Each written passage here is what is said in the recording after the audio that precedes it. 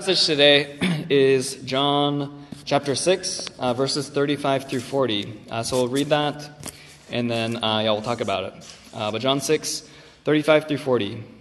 Jesus said to them, "I am the bread of life. Whoever comes to me shall not hunger, and whoever believes in me shall never thirst. But I said to you that you have seen me, and yet do not believe me. All that the Father gives me will come to me, and whoever comes to me I will never cast out. For I have come down from heaven, not to do my own will, but the will of him who sent me. And this is the will of him who sent me, that I should lose nothing of all that he has given me, but raise it up on the last day.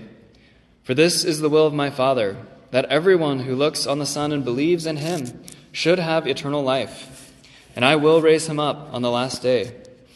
The Gospel of Jesus Christ. Let's pray. God, thank you for your Son, Jesus, and for who he is to us, that whoever comes to him will never hunger, whoever believes in him will never thirst. And we pray that you would be with us by your Spirit and teach us what your word has to say and show us how good and beautiful Jesus is and how much you love us. In Jesus' name we pray. Amen. All right, so the passage we just read, it's the one where Jesus says, "I'm the bread of life," or the living bread, like we just read. And to give a little bit of background for this passage, just before this, Jesus had fed 5,000 men, plus even more women and children. And so the crowds continue to follow Jesus because he just fed them. And so there's a conversation between Jesus and the crowd where Jesus tells them to work for the bread that doesn't perish, but that endures to eternal life. And he tells them that God the Father gives this bread from heaven, which will give life to the world. And so the crowd is interested, and they ask Jesus, "Give us this bread always." And it's this request that Jesus is responding to when he says, "I am the bread of life." And so just like all of Jesus' I am statements in the Gospel of John, the am part of the I am, it tells us something about Jesus' identity and mission. But the real emphasis of the I am is on the I. So on the one hand, Jesus is using the metaphor of this living bread to teach people about himself. But more than that, when he says, "I am the bread of life," Jesus is emphasizing that it's Jesus himself that the people need, not something external to him, like his miracles or the things that he could do for the crowd. And so if there's one thing I want us to come away with this morning, it's that Jesus is abundantly sufficient to satisfy our deepest hunger. He's enough to meet our deepest need. He's more than enough to meet the deepest need of the people of Warm Springs Reservation, where I work. He's more than enough to meet the deepest needs of this church, and he's more than enough to meet your need as well. To show us this, Jesus says two things about whoever comes to him. First, that they will never hunger and never thirst. And second, that he will never cast them out. And to prove these things, Jesus says a third thing, that he has come down to us, that before anyone comes to Jesus, he is the one who has come near. So let's take a look at those three things. Like I just said, the first thing that Jesus says about whoever comes to him is that they will never hunger, and that whoever believes in him will never thirst. And this presumes that there is a hunger. And I think that's a safe thing to say about any person. Every person hungers because the world isn't the way that it's supposed to be. The world is broken. The circumstances of our lives are messed up. And we ourselves are also not yet everything that we were meant to be. For the crowds that were following Jesus, the different people in the crowd, they had different needs. But one thing that they all had in common was that they were all living under Roman rule in a society that viewed them as subhuman. They were vulnerable to exploitation, and they had little protection. And so those people, they were hungry for a king who would restore the kingdom of Israel and give them the safety that they needed. That's why right before this story, they were about to try to take Jesus and make him king by force. And for the people of the Yakima Reservation and the Warm Springs Reservation and many other tribal communities, the hunger is clear. There's widespread hopelessness and violence and poverty and neglect that pervade the lives of many people in these communities. Maybe some of you are familiar with the hardships that many people in tribal communities in the U.S. face. But for those of you who aren't, I'm just going to lay out some things to give you a little bit of a picture. On some reservations, Native American women and girls are 10 times as likely to be murdered compared to the general population. Over 84% of Native women and girls have experienced or will experience physical or sexual assault in their lifetime. About 75% of the youths in the town of White Swan, where Sacred Road is based on the Yakima Reservation, are functionally homeless. All of the people connected to our ministry have been affected in some way by the impacts of alcohol and substance abuse. By some counts, the life expectancy on the Yakima Reservation is just 39 years, and it's not much higher on the Warm Springs Reservation. Native American people as a whole are 4 times more likely to die by suicide compared with the general population. And that number jumps even higher if you're just looking at the Native youth population. There is a deep need and a deep hunger. And what about you? What are the things that you're hungry for? You don't need to compare it with the things I just listed because everyone's experience is their own. And it doesn't even need to be the big things that you think will heal the brokenness of the whole world. The things that you're hungry for are also the smaller things that you catch yourself thinking, if this were different, or if I had this, my life would be all right. Maybe you're hungry for somewhere to belong, and you've done all sorts of things to try to fit in or prove that you belong, but you still feel like a stranger, and that there isn't anywhere that you truly belong. Maybe it's in your career, that if you could get into a great school or get a great job, that your life will be okay. Maybe it's your physical or mental health, that you're so tired of living with your health challenges that if they could go away, your life wouldn't be perfect, but you'd be all right. The good news is that whatever you're hungry for, Jesus invites you to come to Him. And even though this is good news, it can also be hard news for us to receive. Because Jesus isn't just talking about coming to Him in a generic sense. The crowds, they came to Jesus, but they wanted to see more miracles. They wanted to make Him king so He would fix all their problems. But when Jesus talks about coming to Him, He isn't saying that He will give us everything on the list of things we're hungry for. He's inviting us to realize that our deepest hunger is for Him. When Jesus says, "I am the bread of life," He's saying that He is the only one who can satisfy the deepest desire of our hearts. And Jesus' invitation to those who hunger isn't that He's just one dish in a long buffet line. It's that Jesus Himself, all of who He is for His people and all of His work for us, is the entire feast.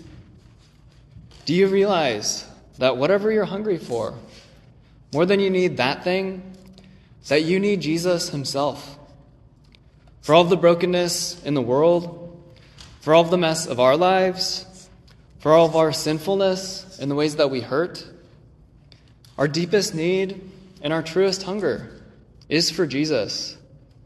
And when Jesus says, "I am the bread of life, whoever comes to me shall not hunger, and whoever believes in me shall never thirst," that means that He is more than sufficient for that hunger. So wherever you find yourself this morning, can you believe that Jesus is sufficient for you? That's such an easy thing to say, but it's so hard sometimes to believe and to have a deeply felt sense in your body that Jesus truly is enough.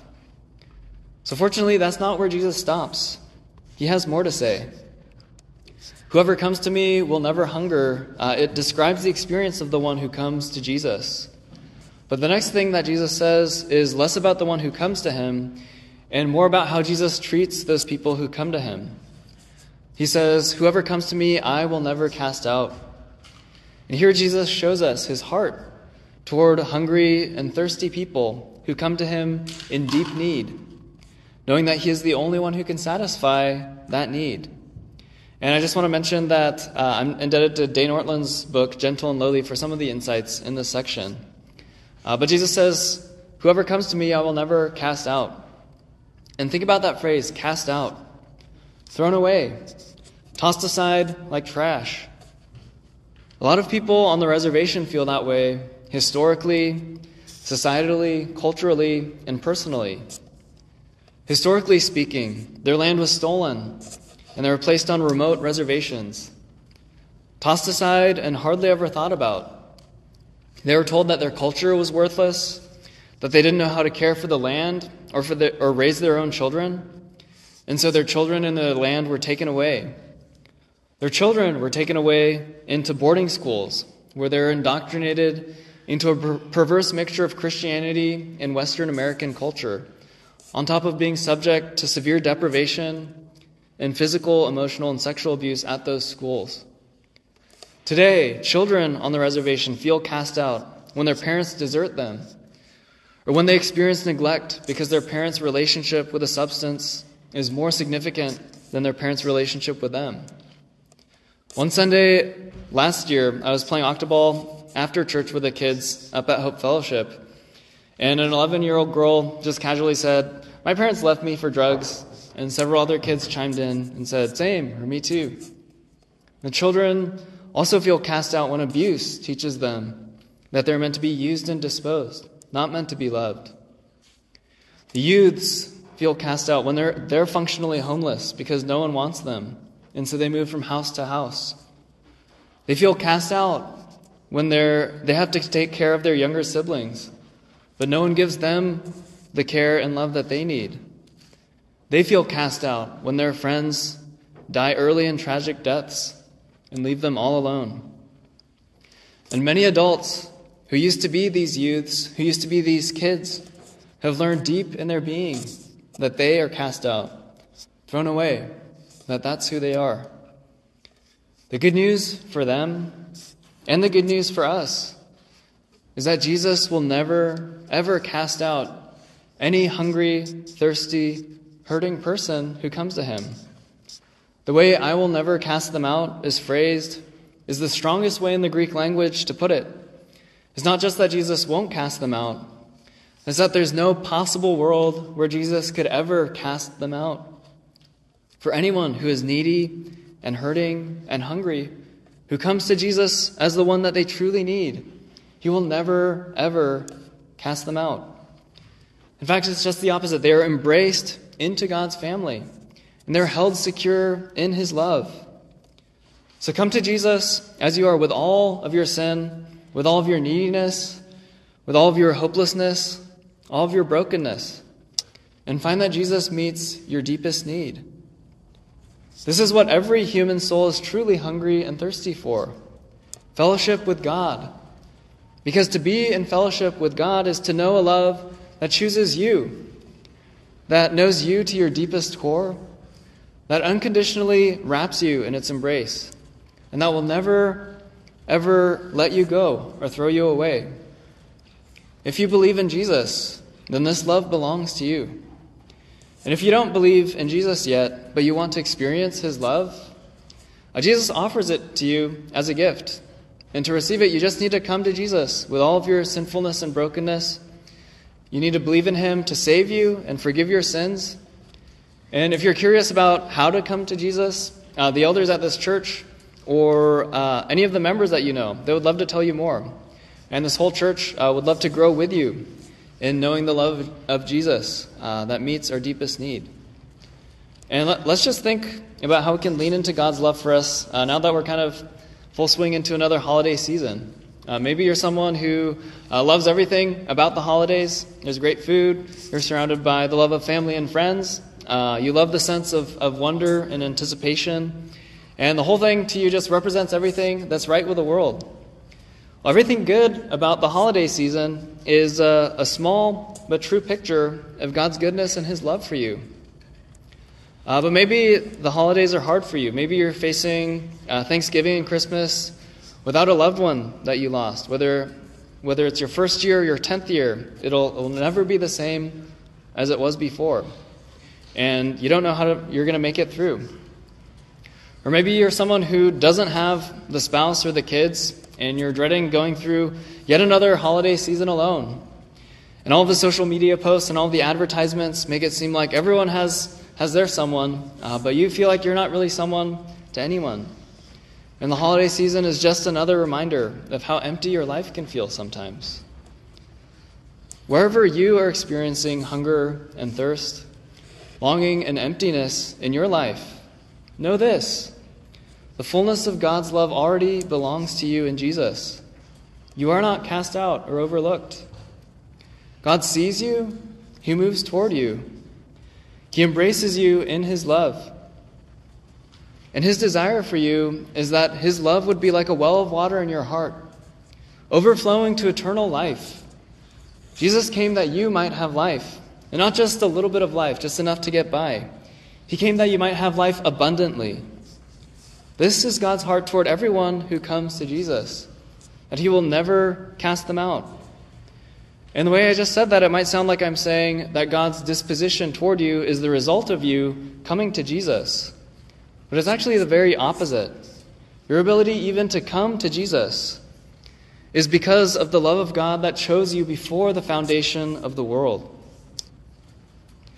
What Jesus said right before he said, "Whoever comes to me, I will never cast out," is this. He said, "All that the Father gives me will come to me."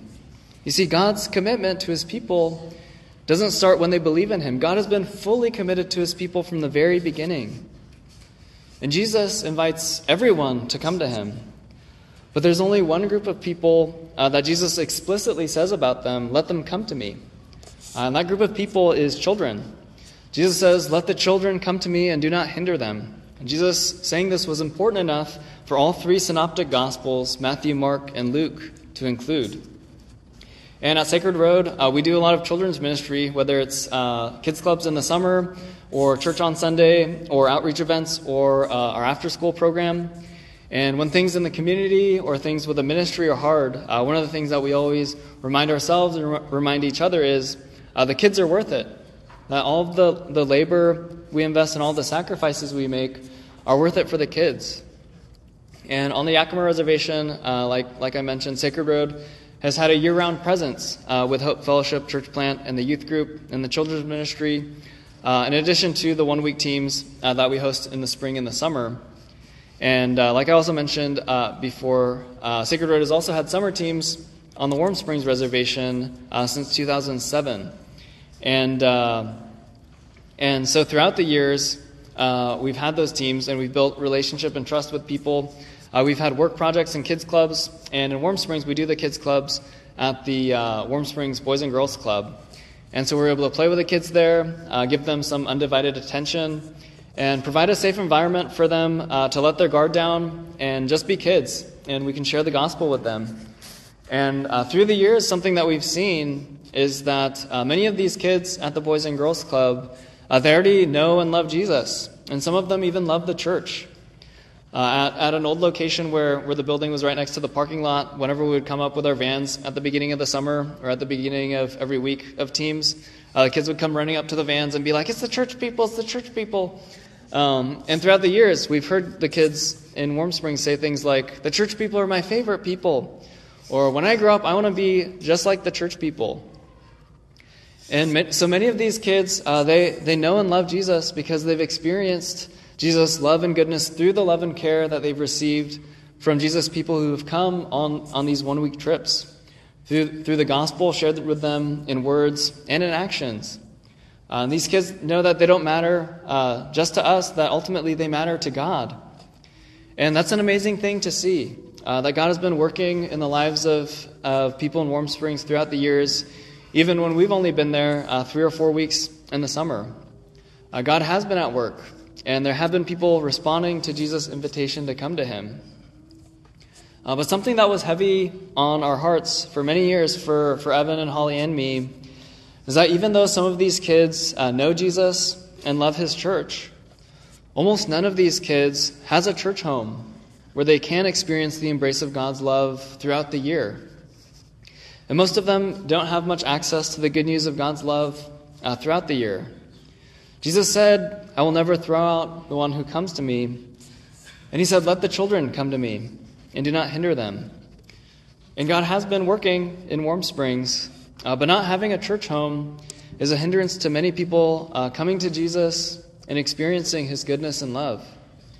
So one of the things that's been most exciting about what we've gotten to do now that we've moved to Oregon is working with the young people. Like I mentioned, we've gotten connected with the Warm Springs Baptist Church, and we've been running a kids program there on Sunday evenings for some of the kids connected there. And we've also been really involved with the Young Life Club in Warm Springs. And one of the neat things is that there are a few middle schoolers and high schoolers who've gotten connected to Young Life recently, who we had met years ago when they were little kids at Kids Club. And so it's a real blessing to see some of the kids that we've known and prayed for years getting more plugged in with God's people. And we're praying for a lot more of that as we continue to live and serve in Warm Springs. One of our big desires for a full-time ministry in Warm Springs is for many people to know the love of Jesus and find a home in His church, where they can grow in grace and in love for God and one another, where they can hear God's word and live it out in community, where they can have access to His ordinary means of grace. And we believe that among those that the Father has given to Jesus, the Son, that there are many people in Warm Springs, both now and in generations to come. And we have faith that they will come to Jesus. And they will know a love that redeems them, that embraces them, and that will never cast them out or throw them away. God's love toward needy and sinful people is what all of us need. But do you ever have moments of cynicism when you think that a love that always welcomes you and never throws you out is too good to be true? How can we know that this good news is actually true news? Well, the answer that this passage gives is in verses 38 and 39. Jesus says, "For I have come down from heaven, not to do my own will, but the will of Him who sent me. And this is the will of Him who sent me, that I should lose nothing of all that He has given me, but raise it up on the last day." You see, before we came to Jesus, Jesus came down to us. He came as a human and experienced all of our suffering. He felt the heavy weight of the world's brokenness. He lived a perfect life. Like verse 38 says, He came to do the Father's will. And He bore our sins on the cross, giving us His perfect obedience. The language of never being cast out in verse 37 isn't just a picture of God bringing us in. If you look in other parts of the Bible, language about being cast out is a picture of God's judgment for the ways that we disobey Him and hurt one another. The Bible teaches that God is perfect, and so He would be just to cast us out for the ways that we disobey Him and run away from Him. But when Jesus says that He will never cast out anyone who comes to Him, He also means that if we believe in Him, we will never be condemned under God's righteous judgment. Because Jesus, God's perfect Son, was cast out so that we could be brought into the Father's eternal embrace and never have to be afraid of being cast out. And there's even more. The language of never being cast out isn't just about Jesus taking the punishment for our guilt. It's also about how God has dealt with our shame. All of us, we have shame written into our stories that makes us want to shrink down into nothing or get big and destroy everything that threatens to reveal our vulnerability. And the thing about shame is that it disconnects us from ourselves and it disconnects us from other people. But it's impossible to deal with shame when you're disconnected from other people. But when Jesus came down as a human, He entered into the story of the world's shame. And He entered your story of shame. He experienced all of it. And He didn't shrink back or look away from the parts of your story that make you want to shrink back or look away. And when Jesus died on the cross was the ultimate tool of humiliation and shame used by the Roman Empire. They stripped Jesus naked and hung Him on a cross as a public spectacle. If you've ever felt powerless and ashamed, Jesus knows exactly what that feels like. But even more than the shame and powerlessness of hanging naked on a Roman cross, Jesus also experienced the shame of the Father turning His face away from Him. And Jesus did that so that the Father would never turn His face away from you. This is why Jesus can say that He will never cast out anyone who comes to Him, because He was cast out instead of them. He took our punishment and our shame. And when God looks at you, He sees all of you, the glorious and beautiful parts, and the parts that you would consider ugly or shameful. He sees all of you, and he doesn't look away. He can't look away. And he isn't ashamed of you. Jesus isn't ashamed to call you his little sister, his little brother. And God the Father isn't ashamed to call you his beloved child. In Numbers 6, God puts his name on his people by giving them this blessing. Yahweh bless you and keep you. Yahweh make his face shine on you and be gracious to you. Yahweh turn his face toward you and give you peace. And this blessing was the foundation of who God's people were. And it belongs to us because of Jesus' work for us. The Lord can turn his face toward us because he turned his face away from Jesus on the cross. And because we are his children, his face shines on us.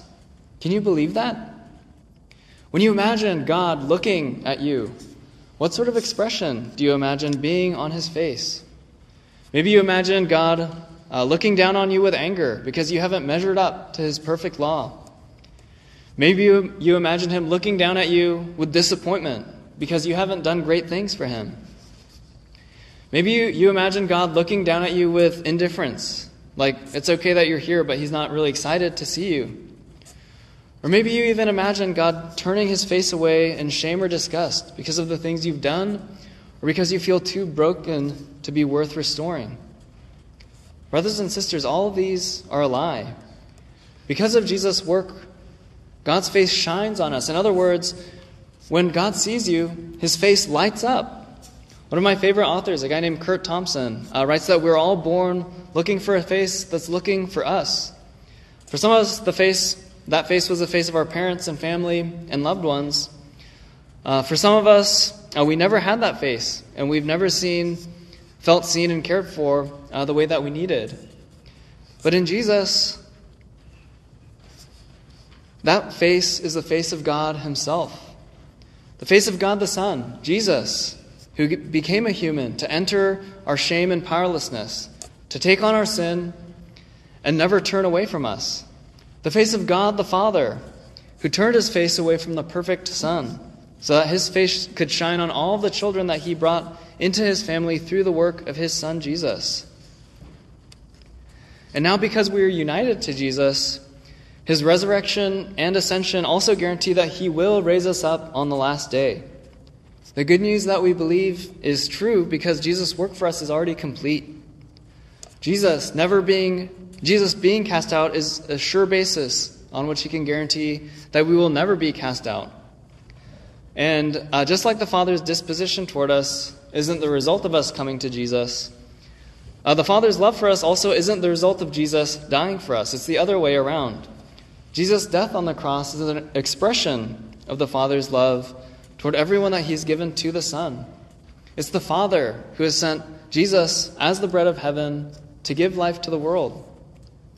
And I want to reiterate what we already said earlier, that Jesus, our bread from heaven, is sufficient to meet your deepest need.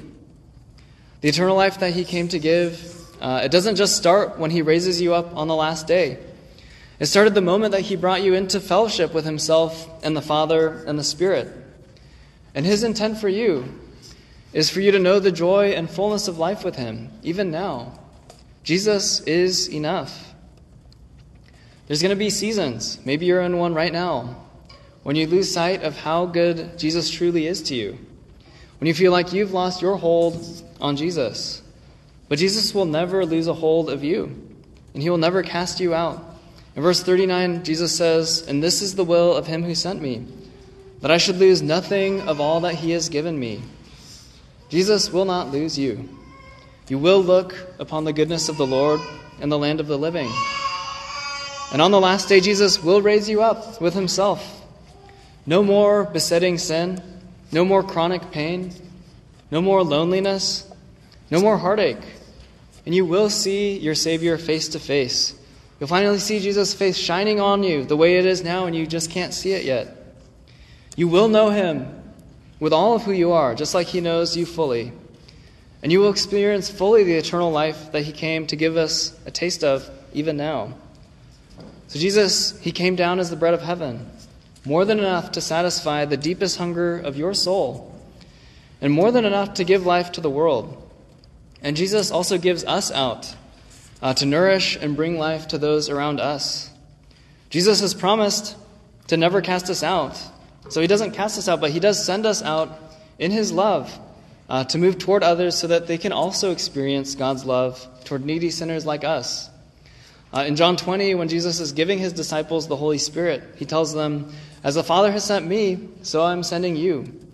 And as a church, empowered by God's Spirit, we're also sent to those around us. My colleagues, Evan and Holly Shaw and I, we've been sent to Warm Springs to share the good news of Jesus' love there.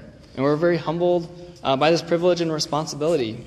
And our deep desire is to see many people in Warm Springs come alive in the love of God. And I also want to ask you guys, as individuals and as a church body, how is God calling you this week to move toward others in his love? In your homes and families, in your neighborhood, in your work, in your school, or anywhere else. Ask God where he is sending you. Just like God delights in embracing you, he also delights in embracing others through you. So let's pray. God, thank you for sending Jesus as the bread from heaven. Thank you that your heart for sinners is such that you bring us in and don't cast us out, and that we can know your love through Jesus. And we pray that through your table, we would know in our bodies that you love us and that you're enough for us, and that, you've done everything to bring us in, and that we can love others because of you. In Jesus' name we pray. Amen.